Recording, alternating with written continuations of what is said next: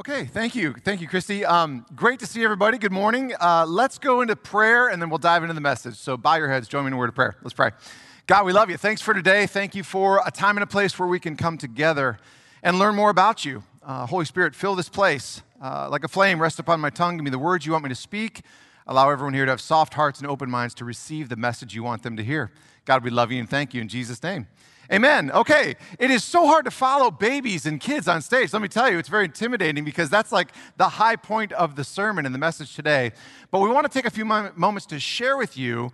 I come from a very, very large church in Texas. This is a very large church in Silicon Valley. And our design and our purpose has always been come and see. Come and see. You know, you go to your friends, your neighbors, your coworkers. Come and see. Come to these four walls on a Sunday and see what we have to say and hear the gospel and worship together and all those things. And we'll continue to do that. But the church is changing. It's coming out of the pandemic. It's never going to be the way that it was. And in this new day and age, we've been preparing you to tell you how the church is changing. We will still do come and see, but we are now going to focus on go and tell. Go and tell, go and tell. And that's where we all come into play right here, right now. My message today is going to be on preparing the way, and it's what everybody has wanted to know over the last 4 to 5 weeks. What are we talking about? Well, today is it. We're going to lay out the pathway that we want everyone here to take as we come and see, and we all get prepared, and we go and tell others about Jesus. I'm going to have a lot of scripture for you up on the screens. I have it right here in my notes. So we're going to go into Luke 10. We're going to talk about pathways. As Jesus sends out the 72 disciples to prepare the way for the coming of the kingdom. So let's start. Verse 1. The Lord chose 72 other disciples and sent them ahead in pairs. If you're taking notes, circle the word pairs. I have a lot of words I'm going to have you circle today. Pairs. He sent them ahead in pairs to all the towns and places that he planned to visit. These were the front runners. These were the people preparing the way for Jesus. Now, someone later in the service after me is going to describe pairs more. But think accountability, strength in numbers, safety, all those kinds of things. He said, go out in pairs. Verse 2. These were his instructions to them. The harvest is great, but the workers are few. So pray, circle the word pray, to the Lord who is in charge of the harvest. Ask him to send more workers into his fields. So he's saying, pray to the Lord of the harvest that he will send more workers, more laborers. So we're going out in pairs, and we're going to pray. We're going to pray for our journey. We're going to pray for people. We're going to pray for our community to see where God wants us to go. Verse 3, now go and remember that I am sending you out as lambs among wolves. Now, focus on that for a second. We come here where it's all comfortable, and we meet, and we greet, we hug, we worship, we do all those things, but we're going out. We're going out as lambs among wolves. We're going out in our communities where some people know Christ, some people don't. And we're going to go out and we're going to deliver the message. So he says, hey, be wise, be prepared. I'm sending you out. Here we go. Verse 4, don't take any money with you, nor a traveler's bag, nor an extra pair of sandals. And don't stop to greet anyone on the road. So he's saying provisions. You see the words now? They all start with P. We pastors spend a lot of time on that. They're all P words today, okay? Don't worry about your provisions. God says, don't worry about packing a bag. Don't worry about, are you going to be fed? Are you going to have something? Just don't worry about it. Don't burden yourself with other things. Just go out in pairs. Go out and pray. I'll take care of your provisions. Verse 5, whenever you enter someone's home, first say, may God's peace be on this house. So we're going to deliver a blessing of peace. Now, here's where the whole sermon today, you're going to hear this a lot. The person of peace. Everyone say, person of peace. Good job. The whole goal for today is to identify and find the person of peace. Now, we will start to be this as we head out in our pairs as we pray without provisions, looking for the person of peace. You will find, yeah, it's pretty good, isn't it? Okay, so you will find this person. You guys already know, your oikos, your group of people that you have influence over, your seasonal group of influence. Neighbors, family members, coworkers. That is your group. You're going to find that person of peace. Who's a person of peace? Someone who likes to host people, have people over, hang out in the front yard, the backyard. You guys already know who they are. These are the people who are going to be the person of peace. We'll go into that in a little bit as well. If those who live there are peaceful, the blessing will stand. If they're not, the blessing will return to you. Don't move around from home to home. Stay in one place, eat and drink what they provide. What he's saying here is when you find the person of peace, let's say it's in your neighborhood, let's say it's at the gym, let's say it's at Pete's or Starbucks, wherever your group of people are, when you find this person, they will provide hospitality. They will take care of what you need in order to start to deliver your message. And it's a message of peace. You're going to plant seeds. Verse 8, when you enter a town and it welcomes you, eat whatever is set before you. 9, heal the sick and tell them the kingdom of God is near you now. Okay, so here's the point of the whole thing. Once we've gone in pairs, we've prayed, provisions are taken care of, we find the person of peace, we're hanging out with this person now. Could be a break room at work. Wherever your group is, when we hang out, we have the person for hospitality, and when it says heal the sick, tell them the kingdom of God is near, this is when you minister to people. You help them. Some people may need help with a struggle they're having at work. Somebody may need help at their house. It can be a multitude of things, but you are loving them unconditionally. You're caring for them. You're beginning to help them to understand that you are going to deliver a message to them, which is the kingdom of God is near. Eventually, you're going to get to where you're going to open a Bible study. You're going to open a Bible. You're going to read the scripture. Your job is not to close the deal. Your job is to drop and supply the seed. Okay, let's continue. But if a town refuses to welcome you, go out in its streets and say, we wipe even the dust of your town from our feet to show that we have abandoned you to your fate. And know this, the kingdom of God is near. What he's saying here is this. Go to where God is blessing. I've done 25 years of ministry. I've tried to say, God, bring your favor over here. Bless this. That is not how it works. Now, we pray, and we all pray that God will continue to bless and provide his favor and all those things. But look for where God is already blessing. Look for where God is saying, look, hey, I've got this place set up for you, and here's a person of peace, and here's an opportunity. This person has a network. They're looking for a community group, a group of people to come together.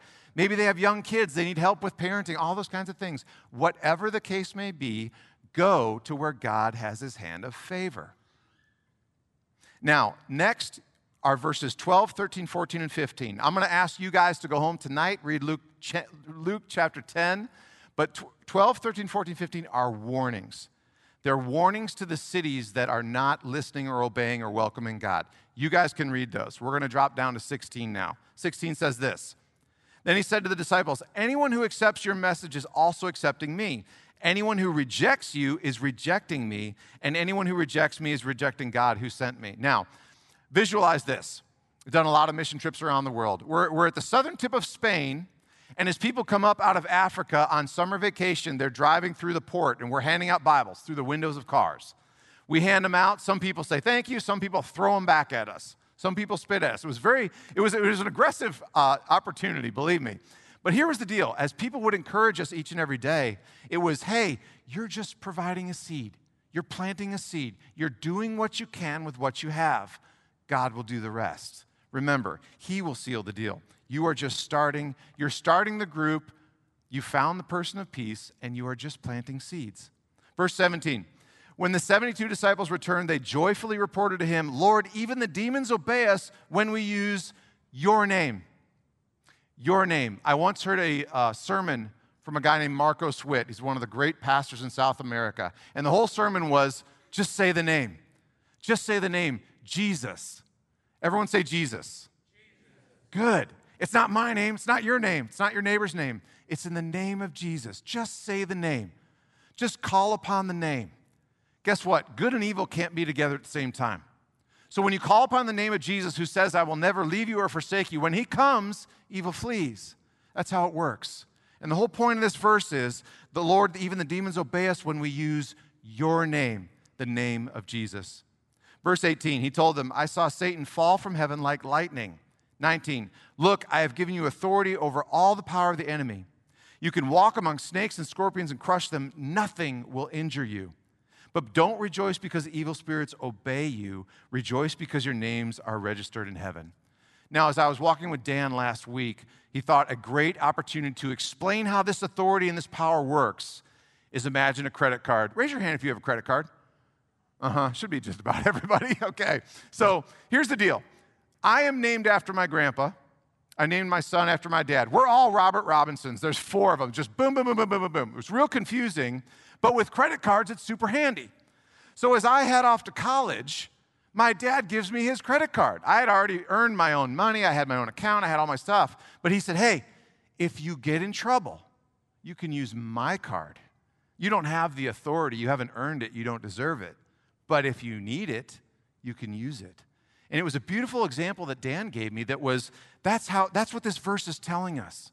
It's not our name, it's Jesus' name. And when we need his power, we need his authority, we need his favor, whatever we need, we can call upon it. And just like my Father gave it to me on earth, your heavenly Father gives it to you as well. You have that authority, you have that power. Use it when you need to use it. Now, I'm getting ready to turn this over to our next speaker, but I tried to make this easy for you guys. So if you forgot the last 10 minutes, look on the screen. Here's all you need to know. First P word is pair. You're going to go out in groups of 2. You're going to pray for the laborers. Pray for the harvest because the workers are few. You're going to offer a blessing. That's peace because your purpose is to heal the sick. It's to proclaim the gospel and use power in the name of Jesus. Now, I'm going to turn this over to someone who's going to explain how to find the person of peace. This is one of our global ministry partners. His name is Nadim Costa. He's been doing this for 8 years. And he started with a church of like 12 to 14 people. That's the size of our oikos, remember, our group of influence. And in 8 years, he's grown his church to almost 300,000 people. Check out this video with Nadim. Finding or identifying a person of peace is not going to be a first result of just going there. It's something that will come out of a way of living in that community. We start building relationship and serve the community, then and pray for the harvest, because this is a second part of the command. Pray for the laborers rather, for the harvest. Then the result will be a person of peace will sort of emerge out of what we are doing. When Jesus said, go out, make disciples, baptize, and teach them to obey. Making disciples means model it for them. The key issue for us in terms of ministry, discovery Bible studies, person of peace, name it, anything you want, starts with one thing. It starts with you. It starts with the way you live, like Fuad said. Living out the Shema. The Shema is not only for the people of Israel in the Old Testament. It's a law, it's a practice by which we all live. So at the beginning, the person of peace is simply you. You are the person of peace. You are among the 72 that Jesus sent out. You are the one who's praying like Fuad there, who's going out to find the harvest, praying for the harvest, serving the harvest. At that point of time, you will start to find persons of peace. Now, that person, we're not looking at somebody who's going to show up in all different ways. You can tell when somebody is receptive, is open, and is connected mainly. Can invite people, can love on people, can read. I mean, you go into a neighborhood and somebody will know everyone, right? Also, they will be willing to share what they're learning, to tell the story that they're experiencing, to invite their own family members into that community. You can start telling out of the way of living within the community. You can start telling who the person of peace is.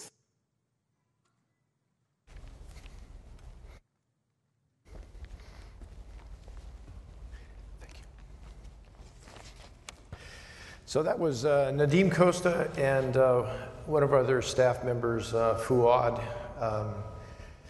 from Lebanon. And so, like Rob said, that God is using Luke 10 in the modern day in just amazing ways. And so for a moment, I wanted to take us back to Christy's prayer on Afghanistan and pray for that country That is the second fastest growing church in the world as far as I know. Very small, but it's growing very rapidly. And effectively, all the national leaders just got a giant field promotion. So if you wouldn't mind, let me just say a real quick prayer for the church. Father God, we ask that you bless the people of Afghanistan, that with all this evil and all the change and uncertainty, that you would be glorified, that as we've seen in other parts of the Middle East, you would use that to draw people to you. Give these leaders that were being trained by missionaries special provision in discernment and understanding to provide leadership for their country. In your name, amen. So, last week, our friend Danny had this joke where he was talking about fire hose. Today is really a fire hose because Rob and I and David were realizing, and we may do this, that we need to turn this into like a 2-part podcast or something, because we're hitting a few high points in a couple of chapters here that are so fundamental in terms of how God laid out the strategy for evangelism and missions, especially in our day. It's remarkable. So what I'd like to do is use Acts 19, and specifically that's on Paul and Barnabas in Ephesus. So that's where we're going to be today. Let me just give you a little bit of background on Ephesus. In those days, Ephesus was the third largest city in the world. It was estimated that they had about 250,000 people at the time. As contrast, Rome was the largest with 450,000 people. It was also the capital of the province of Asia for the Roman Empire, which is essentially Western Turkey. And that's where so much of the natural resources that fueled the Roman Empire came from. So wood and produce, wool, all those types of things. And so Ephesus was a large trading town. So it was very multicultural, multilingual. They had at least 8 sectors in the city. And you'll probably see on a slide here in a second a picture of what Ephesus looks like today. But there we go. That's the library in Ephesus that you see there. But it was a big trading center, and so the way Roman cities were organized is you would have different sectors, and each sector would have the native language of a particular culture. So you would have a Roman sector, you'd have a Greek sector, you'd have a Jewish sector, you might have a Persian sector, etc. And so the markets in each of those areas would speak the language of the people that were in that area. Sound familiar? And then spiritually, of course, like most major cities, you would have Jews and there would be a synagogue. But Ephesus was the center of what was called magic. In those days, we would say it's the occult. So all kinds of occultish type things were done there. On top of that, this was where they worshipped Diana. So the Temple of Diana was one of the 7 wonders of the ancient world. So that was all in that area. So when Paul walks in to Ephesus, that's kind of what he's up against. So he, it turns out, had a strategy that he followed from each city that he went to. And you'll see this through his missionary journeys. And when I point it out to you, you'll go back and read Acts and you go, oh yeah, he did it here, he did it here, he did it here. It had differing results. Ephesus was the best result, right? He spent 3 years there and spread the word to the entire province of Asia, which was about 2 to 3 million people at the time. In 2 years, he was able to do that, spread it to the rest of the province. So his first step was he would go to the synagogue. He always went to the synagogue first. And when he would go there, he he was really looking not for the Jews, but for what are called the God-fearers. And so within the synagogue, you would have three types of people. You would have the Jews, you'd have proselytes, who were the Gentiles that had converted to Judaism, and that means they had been circumcised and they were adhering to all the dietary restrictions. And the God-fearers were those who were really attracted to God, very interested in God, but hadn't gotten up feeling like, okay, I need to go under the knife, and I have to give up my favorite foods, and I have to adopt all these strange foods, these kosher foods that the Israelites use. So that's what he would do. Step number one. And so Acts 17:17 is an example of that. He went to the synagogue to reason with the Jews and the God-fearing Gentiles. And he spoke daily in the public square to all who happened to be there. So that was his step number one, was to build relationships with those God-fearers. In terms of our strategy, you could say he had developed a really, really good pathway for God-fearers, which is there's a way to God that doesn't require circumcision and dietary restrictions, basically, and so he would love on these people and build relationships with them. And then ultimately at the second phase, the Jews at some point would say, we're done with you, get out of the synagogue. And then Paul would follow the God-fearers to the other sectors of the city. And so you can see that in Acts 13:46 and 49. Then Paul and Barnabas spoke out loudly and declared, it was necessary that we first preach the word of God to you Jews, but since you've rejected it and judged yourselves unworthy of eternal life, we will offer it to the Gentiles. When the Gentiles heard this, they were very glad and thanked the Lord for his message, and all who were chosen for eternal life became believers. So the Lord's message spread throughout the region. And what would happen as they would follow these God-fearers to these other sectors is that they would be a network of home churches. This followed the example of Jerusalem. There's no historical record of any large church until AD 380, when Constantine, made Christianity the official religion of the Roman Empire.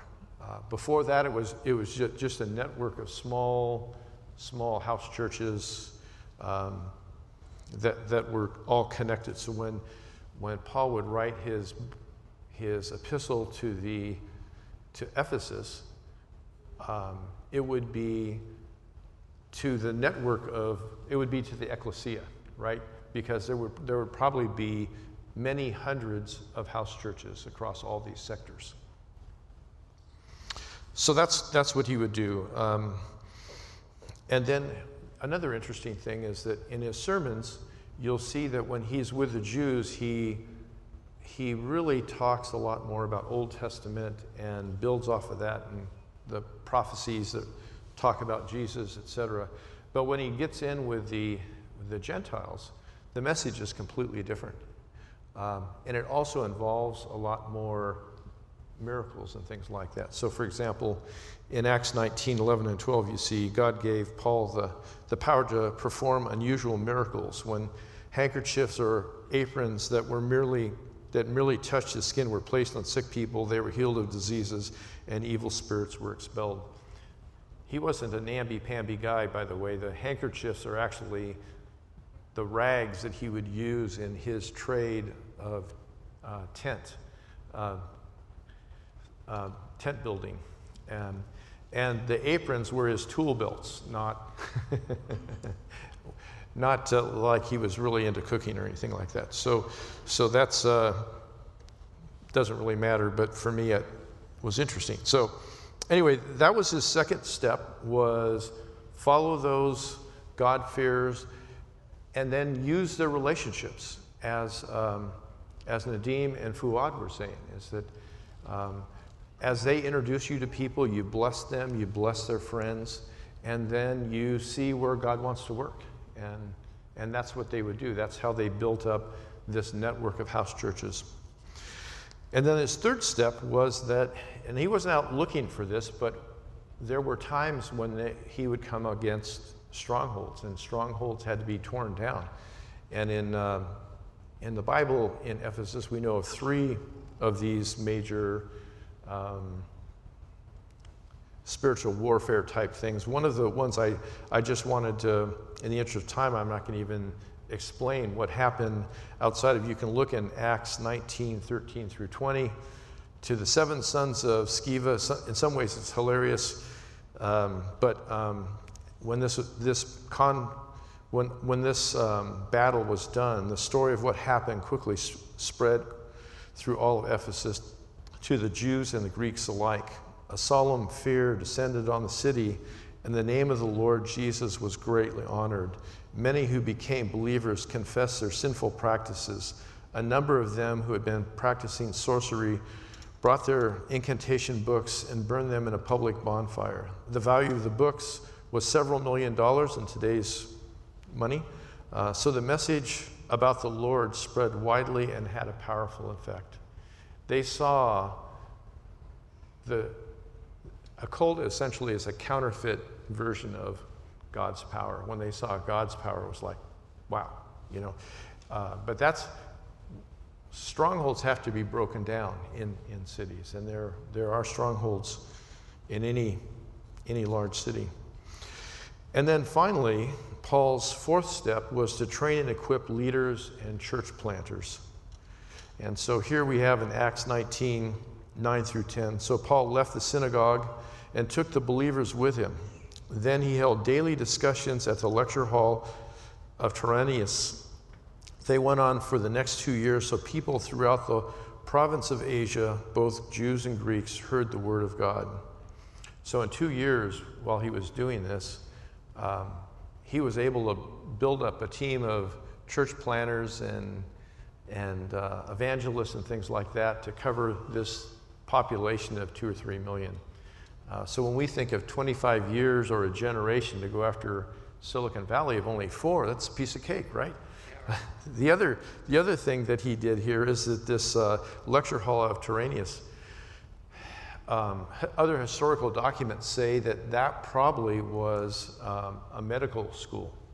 And in those days, because of the heat, they had about a 5-hour siesta in the middle of the day. So they'd work in the morning and then in the evening. And so in the middle of the day, this lecture hall wasn't being used. So Paul established a partnership with, this guy, and was able to use this infrastructure from the city in order to further the gospel. So those are the 4 steps that he would go through in every place that he went. And so as we look at the things that God had taken us through, we realized that there was a lot of similarities between the cities back then and the cities now, actually, in terms of multicultural, multilingual. And then we have to look at, so where are those persons of peace today? So in the next slide, you're going to see an intentionally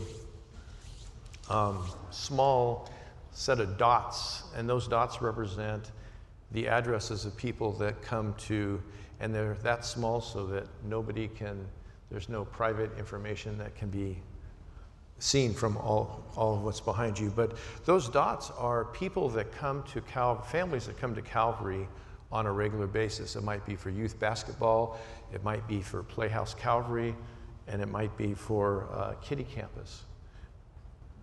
When you zoom in on this thing, what you realize, if you live in Los Gatos, Saratoga, Campbell, Western San Jose, these people probably live within a couple blocks of you. They're not Calvary attenders, by the way. These don't include Calvary attenders. But your neighbors have a relationship here with Calvary. So they're the ones, when you start as a person of peace looking for those shoots that Nadine was talking about, they probably live 1 or 2 blocks from you. or go to your same office. So that's where we need to be looking when we look at Silicon Valley. Well, greetings to all of you, both online and in person, in the name of Jesus Christ. And you should be happy to see me because that means we're almost done. All right. So after prayer and listening to God through His Word, there are a couple of points I wanted to share with you today about our vision in our generation introducing Silicon Valley to Jesus. First, Luke 10:1, as Rob covered a little bit, states that Jesus sent His followers out 2 by 2. And you could ask, well, why 2 by 2? Maybe 1 by 1 would be more territory. Jesus dwells with each one of us. But Matthew 18:19 through 20 states, if 2 of you on earth agree about anything they ask for, it will be done for them by my Father in heaven. For where 2 or 3 are gathered in my name, there I am with them. So when we gather in Jesus' name, something amazing happens, something significant.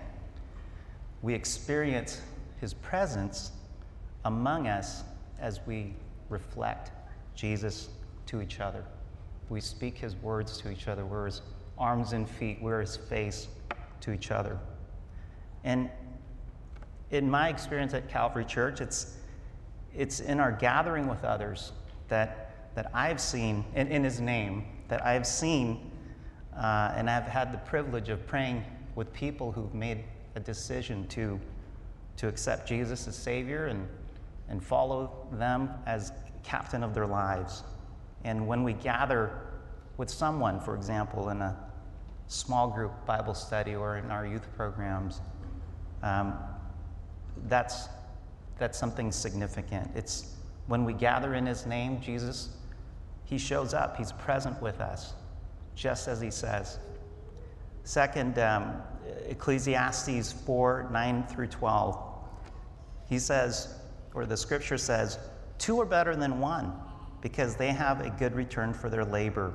If either of them falls down, one can help the other up. But pity anyone who falls and has no one to help them up. Also, if 2 lie down together, they can keep warm. But how can one keep warm alone?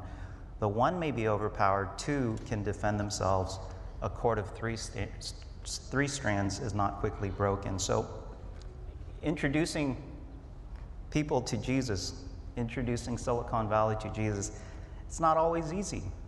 And these are some very practical, this is a very practical thing that Jesus has instructed us to do, because alone, one can grow cold in faith. Alone, we can become distracted. 2, we can spur each other on.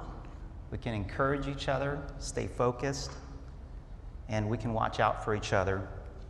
And 2 are better than 1, just as Jesus instructed us to do. And in Silicon Valley, as we're working with others, we shouldn't limit ourselves to gathering with people just like us.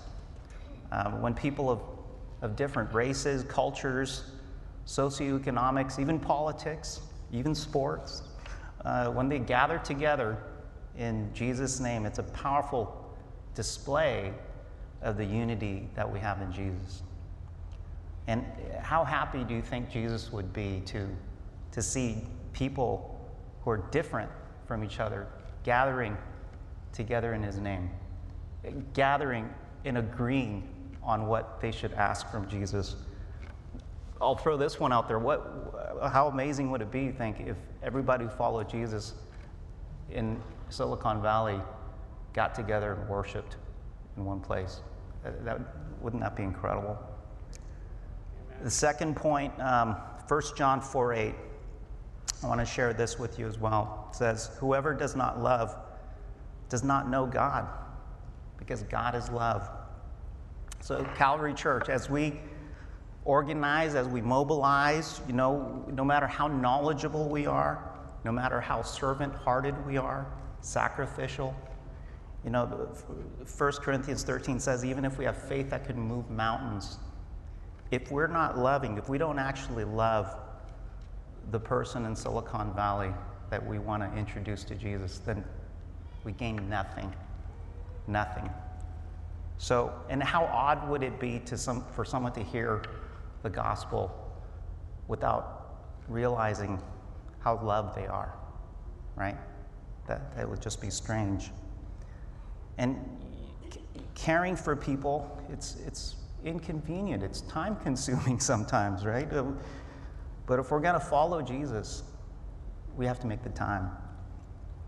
And Silicon Valley, where people are so busy, time is so precious, one way that we can love is to take the time to listen to people, to ask questions about what they care about, and even pray for them. And in doing so, we're showing that they're not just valued for their talent, but they're valued because they're made in the image of God. And we're offering something that's very hard to find in Silicon Valley: patience, kindness. So as we share the good news that, and I'm going to take this from Romans 10:9, if you declare with your mouth that Jesus is Lord and believe in your heart that God raised him from the dead, you will be saved. As we proclaim that, let's remember why God sent Jesus in the first place to us. Because God so loved us. God so loves the people in Silicon Valley. Thank you for listening.